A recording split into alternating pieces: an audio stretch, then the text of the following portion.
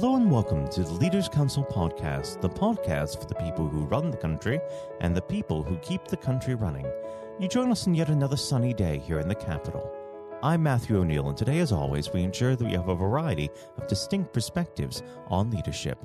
First, we're joined by Julian Walker, Chief Commercial Officer of Associated British Ports, the UK's leading and best connected port owner and operator. Julian, hello.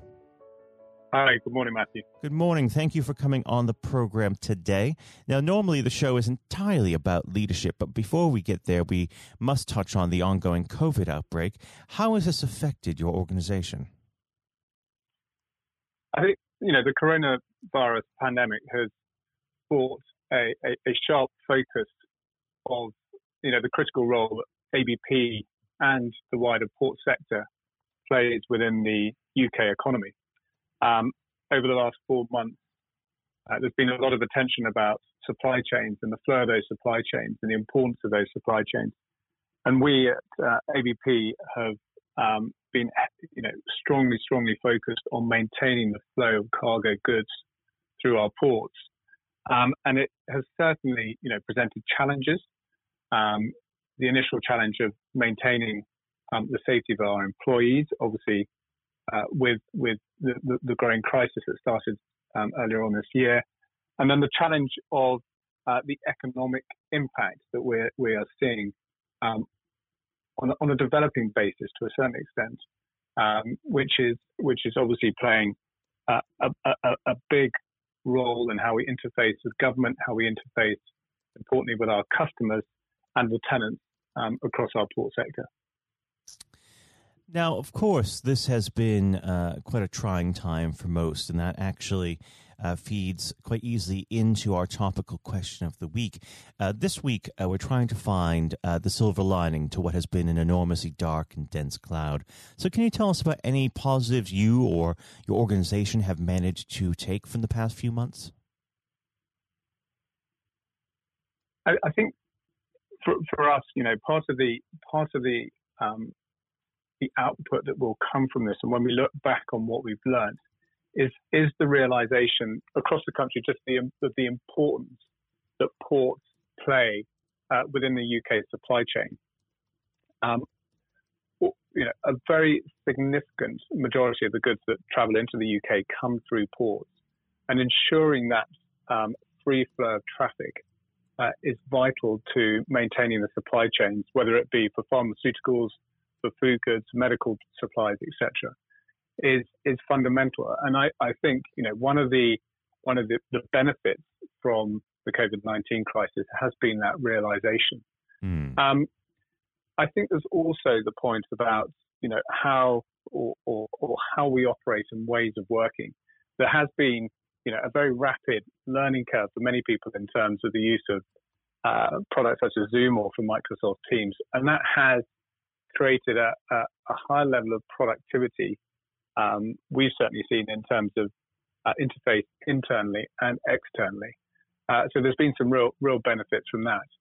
But I think for us it's about maintaining supply chains, really understanding our customers' challenges and how we can help our customers more.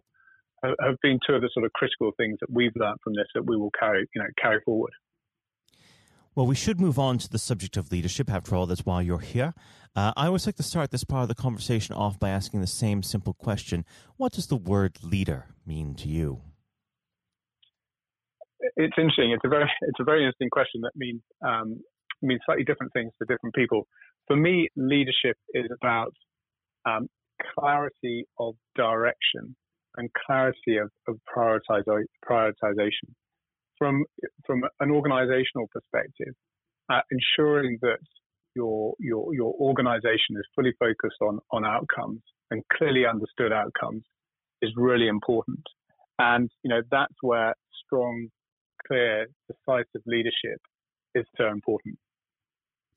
And let's talk a bit about your leadership. How would you say it manifests itself on a day-to-day basis?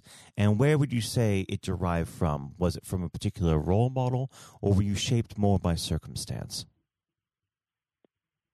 from a day-to-day perspective, my role here at ABP as the chief commercial officer is to a certain extent almost like the conductor within an orchestra. We at ABP have been through a recent strategic review last year, and as part of that process, we are focusing or ensuring that we're focusing on sectors and activities that ensure we meet the challenges that the UK has going forward, both from a supply chain perspective, but also for some other aspects. Now, whether it be offshore wind, energy, rail, I'm not an expert in those areas, but I have been fortunate enough to be able to employ experts in those fields.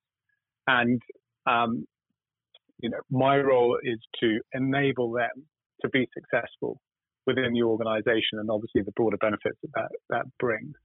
And embedding the new people we have within the organization and realizing the skills that we have, or making the best of the skills and knowledge we have throughout the organization today, is so important. So it's about developing for the future. I think in terms of sorry. Please carry on. Yeah, I was going to say, in terms of my own experience, I've been very fortunate to have worked in a number of different companies with different leadership styles. I've spent the majority of my career working overseas, always in the ports and logistics sectors. But I have been very, very fortunate to experience different leadership styles in different parts of the world. And, I hope that my leadership style sort of picks up the best of all those different aspects, mm-hmm. Whether it's, very clear, direct leadership or collaboration, et cetera, et cetera. I think you made a very interesting point a bit earlier on where you were talking about getting the right experts in. How important is it for leaders to accept that they're not the master of all things and that one does need to get the right people in for the right job? I think it's fundamental. I think along with that goes with the ability to be able to successfully delegate. If you look at an organization like ABP, which is only UK based, but is quite diverse, we do much more than just ports. For us to be successful, we need to have the best possible people within the organization. In part, that is bringing people in from the outside, but also, very importantly, it's about developing our own employees. And we have the ABP Academy, which has been very successful. We bring in apprentices, we bring in graduates, but it is about developing capability and skills internally and supplementing those externally. And I think, the most successful leaders in business and in politics surround themselves with the highest caliber people. If there are any young people listening, what advice do you have to them on how they can be successful in their future careers? I think the single most important bit of advice I would give is don't be fearful of failure. Mm-hmm. That to me, sometimes is the hardest thing when you're trying to prove yourself as an early starter is a fear of presenting yourself as not being knowledgeable or presenting something that doesn't happen, correctly. So in essence, you fail. But you should never ever be fearful of failure. And I think, we learn from failure. We learn more from failure than we do from success. And therefore, having that in the back of your mind and reassuring yourself that it is okay to fail. It's important to learn from those failures, obviously, but having it in the back of your mind and having the confidence to say, look, I'm going to give this a go because, I'm not scared of failure and I will learn from the experience and I will learn from the process. Well, we've addressed the youth of today. Let's talk about the youth of yesterday. If you could speak to yourself 10, 15, 20 years ago, what advice would you give yourself? It's a bit of a cliche, but I think I would probably say embrace every opportunity that is presented to you and take those opportunities and do the most you can with them. As I said, I have been very, very fortunate in terms of my working career about working overseas, and it has opened my mind fantastically. And I spent a lot of time in South America, a lot of time in countries like Colombia, Peru, Paraguay. And these are fantastic countries. And, I'm just so grateful that I took those opportunities. So it is about, taking those opportunities and just learning, sitting back and learning from others continuously, because we never stop learning. And I think, looking back over my career, I hope I've tried to do that. But that's the point, is always take advantage of the opportunities that are presented to you. Now, unfortunately, our time together is drawing to its close. But before I let you go, what does the next 12 months have in store for ABP? It's going to be an absolutely fascinating next 12 months. We at ABP, we're more than just ports. Our role for the UK is far more than just the supply chain. If you look at actually our structure of our ports and our portfolio of ports, 2/3 of our activity is north of London, north of Watford, so not in the southeast. So we will play and have a very important role to play in supporting the UK's agenda going forward, whether it be in free ports, whether it be in levelling up, whether it be in decarbonisation, supporting the country in terms of filling the energy gap, as well as ensuring the continued supply of goods through our ports. So it is going to be really fascinating. I think there are going to be some real challenges, but as ABP, we're in a really strong position to support UK PLC, the UK government, in delivering success going forward.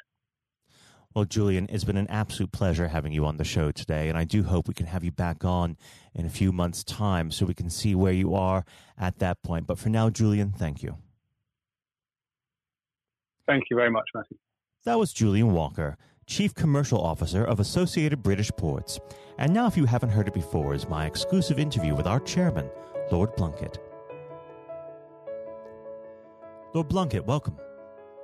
Thank you very much. It's very good to be with you. Well, of course, nothing is being said at the moment other than COVID-19, which we must touch on. What would your message be to small businesses who are trying to keep going? Well, I think the last ones standing will be the ones that thrive when we get back to some sort of normality. So it's have confidence and courage. Obviously, take advantage as far as you can of the government help. I think that Rishi Sunak, the Chancellor, has gone about as far as you could have expected. Mm-hmm. In the circumstances. There are obviously small businesses that fall between the cracks. Those who don't have defined premises, can't benefit from the business rate waiver, have not really been able to demonstrate that they can adhere to the PAYE for furloughing staff, and of course whether they can receive the grant, 10,000 or 25,000. All of those who can are obviously able at least to benefit from that for the time being and look to the future. But I think the second thing to say, and they don't need me to tell them this as a politician who did once do a business studies qualification, which is that it will be a different world, and being able to think about how that world will look in a year's time and be creative about it and learn from not just what's happening to you at this moment in time, but to others around you and the sector that you're working in, that will be really important. Do you feel that the long-term effects of the COVID-19 outbreak will in some ways be positive for British industry? Well, only in the sense that people are having to be creative, they're having to adjust and innovate. Therefore, they're thinking about more productive, if you like, greater productivity ways of delivering the same service or delivering the same products. And in that sense, I think we'll have temporarily at least very much higher unemployment than we've become used to, but we'll probably have a burst of productivity, which will help with the recovery. Whether it will help with the inequity of the way in which our economy is imbalanced, both between services and productivity and the production of goods and services, I'm not sure. What we will need to try and do is to ensure that the geographic imbalance that exists is, as far as humanly possible, is dealt with by both the entrepreneurship and innovation from the bottom up and targeted government help, which will still be needed. And we are now in the throes of the kind of borrowing that we saw back in 2008 to save the banking and economic system. We're having to do that to save the whole of our productive business and commerce. And I think that will have to be sustained for some time. Do you feel that people will take a second look at global supply chains in the wake of this outbreak? I think there's going to be much more creative ways of using local supply and linking up inside sectors much more effectively. And I hope that the Leaders' Council will be able to play a part in that, in the sense that people who have something in common, a synergy in terms of what they're delivering, whether it's a service or whether it's manufacturing or whatever, will be able to see that there's a good outcome from knowing the sector better, linking with people, not just geographically, locally, but those in this country who may not have been on the radar in terms of what they produced for the supply chain. And of course, ensuring, because there's quite a lot of fraud going on as we speak with people getting into cyber attacks, that they'll also take account of going into the cyber security side effectively as well. The more we are online, the more people who are working from home, the more vulnerable those businesses and their supply chain become. And that's something to think about as well. How important is strong leadership at the moment? Well, I actually think that it's brought to the fore leadership in a whole range of areas, from obviously government itself, and there's been ups and downs with the Prime Minister's severe illness, but all the way through the public and private sector, people have, to use the jargon, stepped up, and they've shown local, regional, national level the kind of leadership that Britain historically was very good at. Regrettably, we've not seen the same on the international scene for all kinds of reasons, but maybe we will in future. So I think out of this will come experience of people who have seen an opportunity to do good, as well as seen an opportunity to provide a good service or goods, including, for instance, shortages for the health and social care system, the food chain and the like, but also I think in terms of seeing the synergy between the private and the voluntary sector and using people's commitment to each other in a very positive way. I'm not sentimental about this. Things will revert. But actually, I think there's a kind of moment of moral judgment of people feeling that they've got a role to play outside the immediate survival that they're engaged in. And if we can hang on to a little bit of that social responsibility, that will be a very positive outcome. Absolutely. Now, what's your broad view of how the government is responding to this? Are you broadly supportive of their measures? Well, it may surprise people to hear that I have been very supportive. Of course, there's been legitimate criticisms about the speed of response on protective equipment and on issues relating to testing. But my own view is very similar to the challenge that was made to the Prime Minister of Italy when people said, why didn't you close Italy down faster? And he said, a fortnight before we did it, I would have been considered to be a madman and nobody would have agreed to do it if I'd tried to move too quickly. And I think that's something that we need to reflect on here in the UK. We may have seen the signals elsewhere across the world and taken them more seriously at the time. Hindsight is a wonderful thing, but as someone who's had his life in the opposite political party to the present government, I think that with some hiccups and mistakes, they've not done a bad job in what has been incredibly difficult circumstances. And you're absolutely right. In a liberal democracy that we live in, it's very difficult for people to swallow orders given to them from government. Well, the UK and and the US, and to some extent the Scandinavian countries, have a very different history and therefore interest in maintaining the freedom to decide and the persuasion and consent that's required.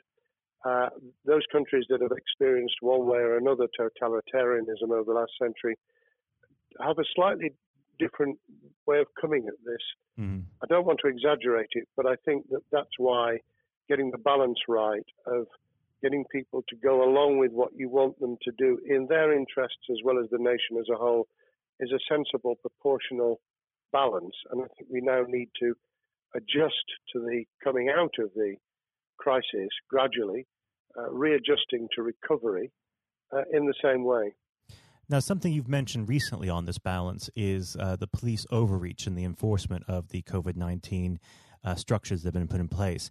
What have they done right, and where have they gone too far?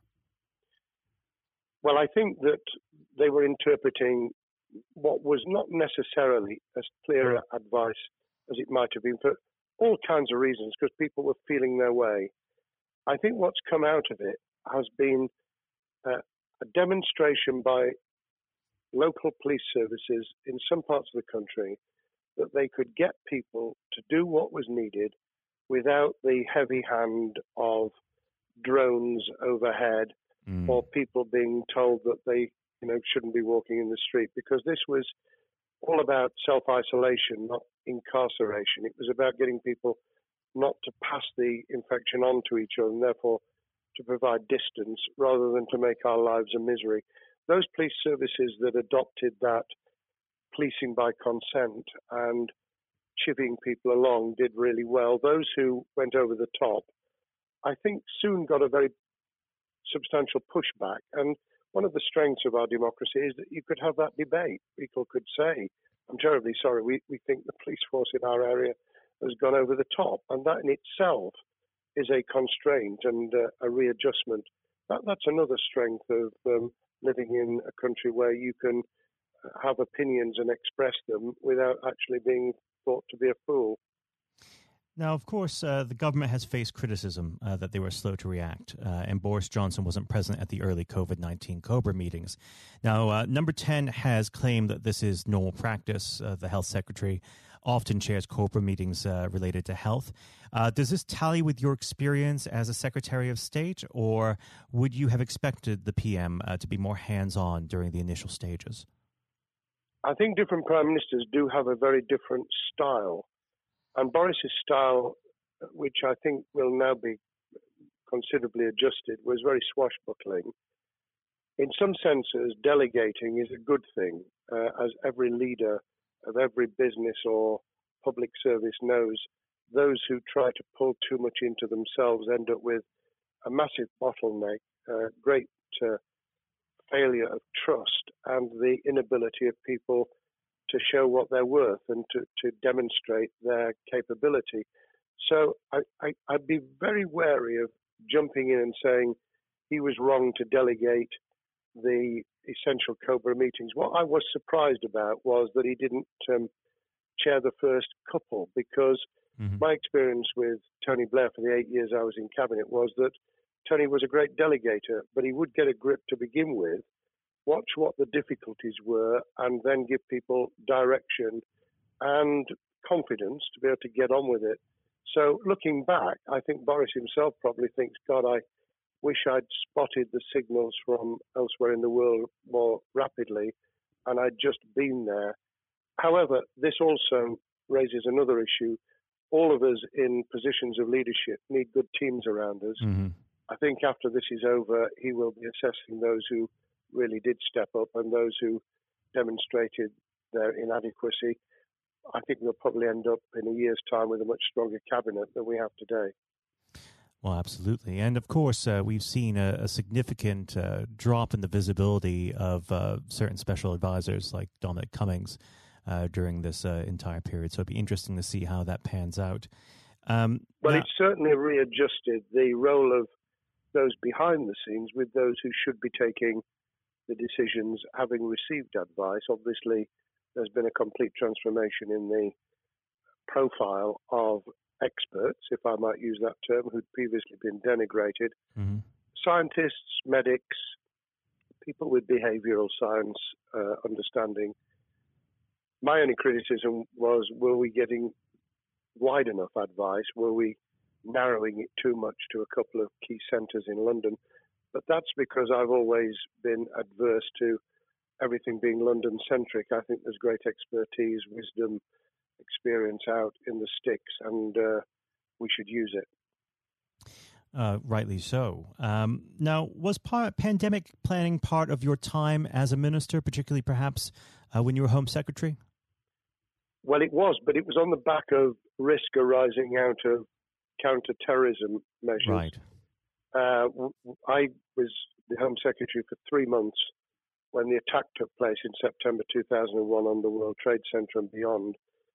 We did an enormous amount of scenario planning, both desktop and real. On the back of that, it was very heavily orientated to future developing terrorism risk. I certainly got involved with talking about pandemics. I remember being at a seminar in Edinburgh where the university there had done a lot of work itself on the issue of pandemics. And of course, we saw SARS and other things emerging. I think people have criticised the government for not picking up the report from 2015, 5 years ago. I think that what happens is human nature kicks in. You deal with what you're immediately faced with. You can sponsor reports, and this is true of business planning, of course, as well, and scenario planning for what business continuity will look like, recovery plans for business, what will happen if there's a cyber attack, what happens if there's an energy shutdown. These kind of things you can look at, but you're immediately turning your eyes to what's in front of you. And had we picked up a bit more on the danger from Ebola and SARS and what have you in the past, then we might have said, what if something hits us in the developed nations that we don't have a vaccine for, that we can't immediately whisk up protective materials or equipment, or for that matter, medicines that help with recovery, all of which we now see are a danger. I think this will make an enormous difference to the planning for the years ahead. I hope it will be widened so that we don't just look at what's happened, but very rarely do you see something exactly repeat itself. Some of the circumstances will be, but others won't. So that's why I've put emphasis in what I talk about on looking at the other virus, the cyber attack scenario, which could be just as dangerous in a world of just-in-time provision.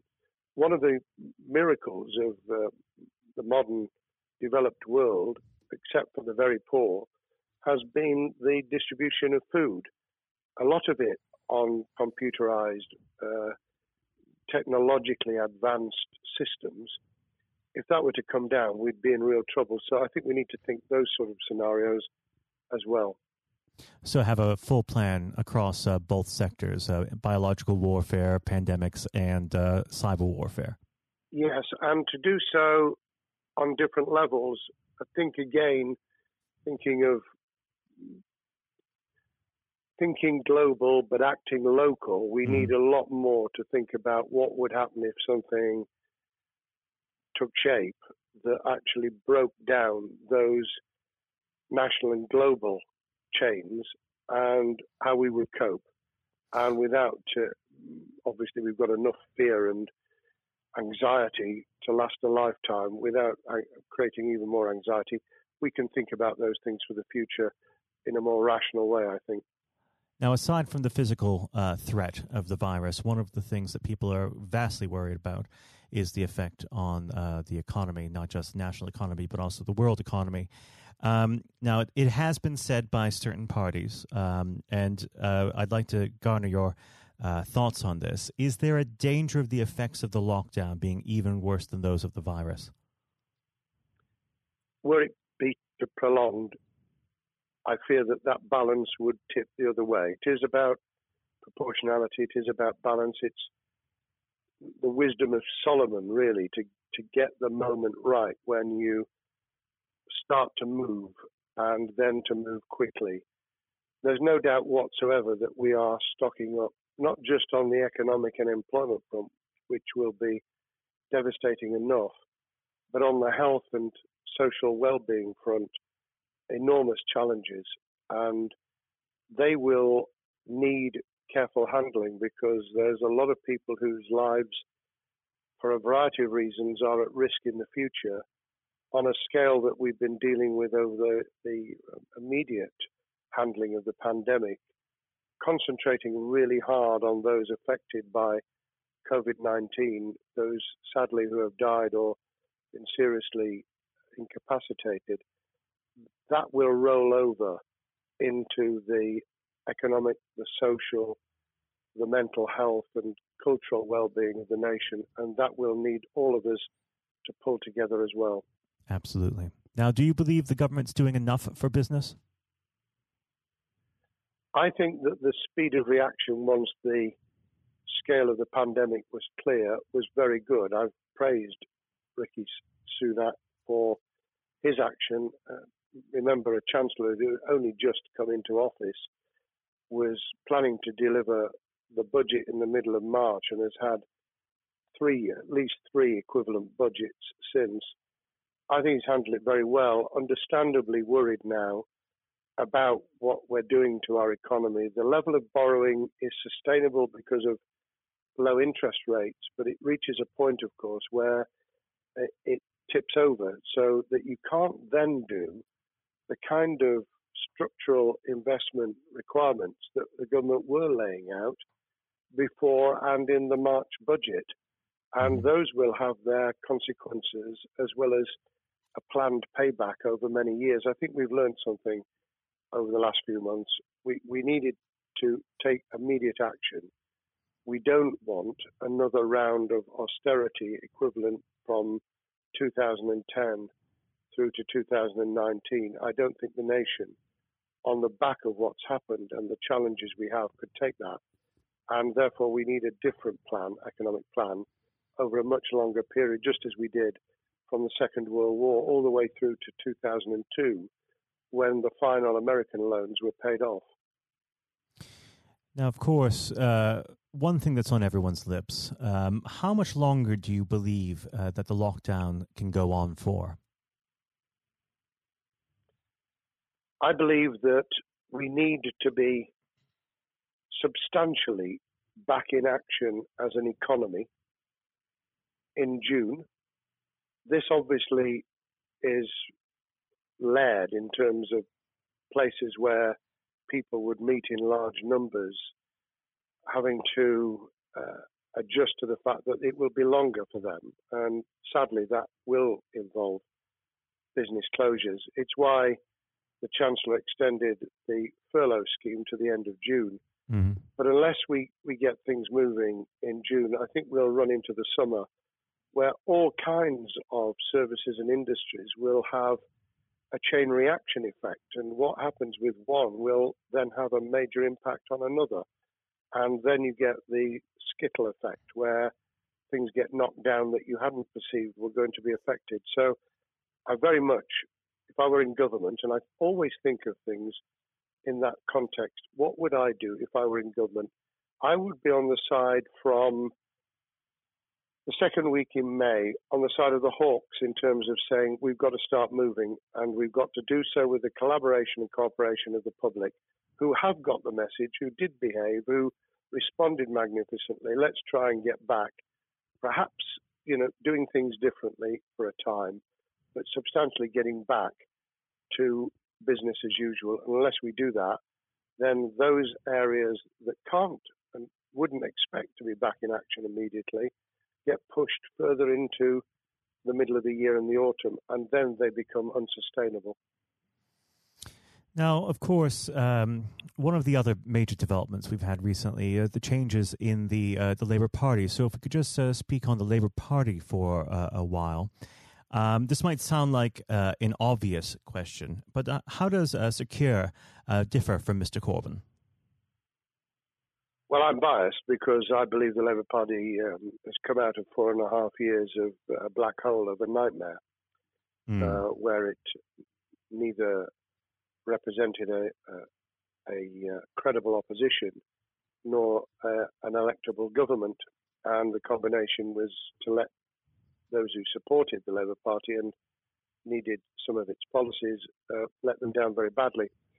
Sir Keir Starmer both is a highly intelligent, professional lawyer who, as Director of Public Prosecutions, led the service well, had to take difficult decisions at a time of austerity, understands the world beyond Labour members, but has been able to do business with those who originally supported Jeremy Corbyn and was able to command support from them. His creation of a balanced shadow ministerial team has been very encouraging. I supported Lisa Nandy, who he's made shadow foreign secretary, because I thought she understood the north of England and the disaffected former Labour voters.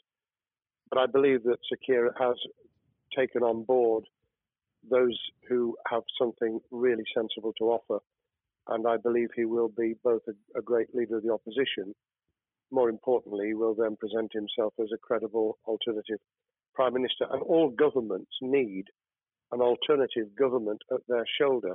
It was true of us from 97, and it took the Conservatives some time to recover and to get to that position, but they did, and the Labour Party will, and that's crucial for our democracy. All of us need to understand and appreciate that a living, breathing, functioning democracy requires a credible, confident, and in many ways supportable opposition, as well as a government that we clearly want to do well, because none of us want, as we didn't with the COVID crisis, none of us want the government to fail. We want to see our economy recover. We want our social well-being to be taken into account. We want to overcome deep-seated inequality and poverty, and we want to do it with enterprise and entrepreneurship and business playing their role, and that is about leadership nationally, locally, in the private and the public sector, people with ideas, with confidence, with the ability to pull teams around them, above all, to have some idea of what it is they want to achieve and a very good idea as to how to achieve it. Now, of course, one of the biggest problems Sir Keir is facing will be tackling the party's anti-Semitism problem. There has been a recent internal report that has been quite damning. What's your response to that report, and what does Sir Keir need to do in response? Well, there are two reports. One which is being produced by the Equality and Human Rights Commission, which he will, and has already indicated, will implement in full. The second was a leaked report put together by the supporters of Jeremy Corbyn, 800 pages of private interchanges on social media, which he has, Keir Starmer, has set up an investigation to identify who did it, who leaked it, what the content was, does it have any salience and lessons for us, and where necessary, action will be taken. So I hope that as he moved very quickly to reassure the Jewish community, so he will be able to take the necessary steps to back up that reassurance with the kind of actions that says that this was a blight on a historic, great political party that all of us were ashamed of. We've been able to put that behind us and to move on to facing the future with confidence. What's the one key thing that Sir Keir needs to do to restore Labour as an election-winning party? I think Sir Keir Starmer's major challenge is to convince sceptical voters that Labour has not only reverted to a party that they can support because they can see it acting, developing, presenting as a credible alternative government, but also that the lessons have been learned from the fiasco from 2015 onwards. In other words, there have to be very clear signals of substantial change, not just the right words, not just reassurance that we're not going back to some of the crazier policies, but actually that we've understood why the electorate rejected those policies so substantially in December 2019. If people get that message, they'll understand that the Labour Party has changed, as it did in the 1980s and early 90s, to become the electable government with the greatest majority in historic majority, even greater than 1945, which I was privileged to be able to take advantage of in 1997 when I joined the cabinet. Now, I know what your answer is going to be to this question, but indulge me. Do you think Sir Keir has what it takes to be PM? Yes, I do. I think he has the background, he has the experience, he has the professionalism, he has the forensic mindset, and he has the confidence to have put a team around him which will ensure that it will work. And those elements are true of all leaders. Ideas, the ability to build a team, to have confidence in that team, and to be able to demonstrate leadership in practice, sometimes at the most difficult times. And, you know, the Leaders' Council, those sharing their thoughts with the kind of thing that we're doing now with a podcast, but also joining us in linking up in that network of people who can support and help each other and learn from each other. That is what needs to be done in politics as it needs to be done in business. Thank you very much indeed, Matthew. Well, thank you for coming on the program. It's been an absolute pleasure, and I look forward to speaking with you again. Thank you very much, and good luck to all those listening in what has been a nightmare scenario. Good luck for the future. Have courage, have confidence, and yes, listen to those who know more about business than I ever will. Thank you, Lord Blunkett. Thank you. This has been the Leaders' Council podcast. Thank you for celebrating excellence in leadership with us. I have been your host, Matthew O'Neill. Until next time, goodbye. Thank you for listening to our podcast. The views expressed within the podcast do not reflect the views of the Leaders' Council of Great Britain and Northern Ireland, its parent company or subsidiaries, members of staff, other guests, or any other person therein associated.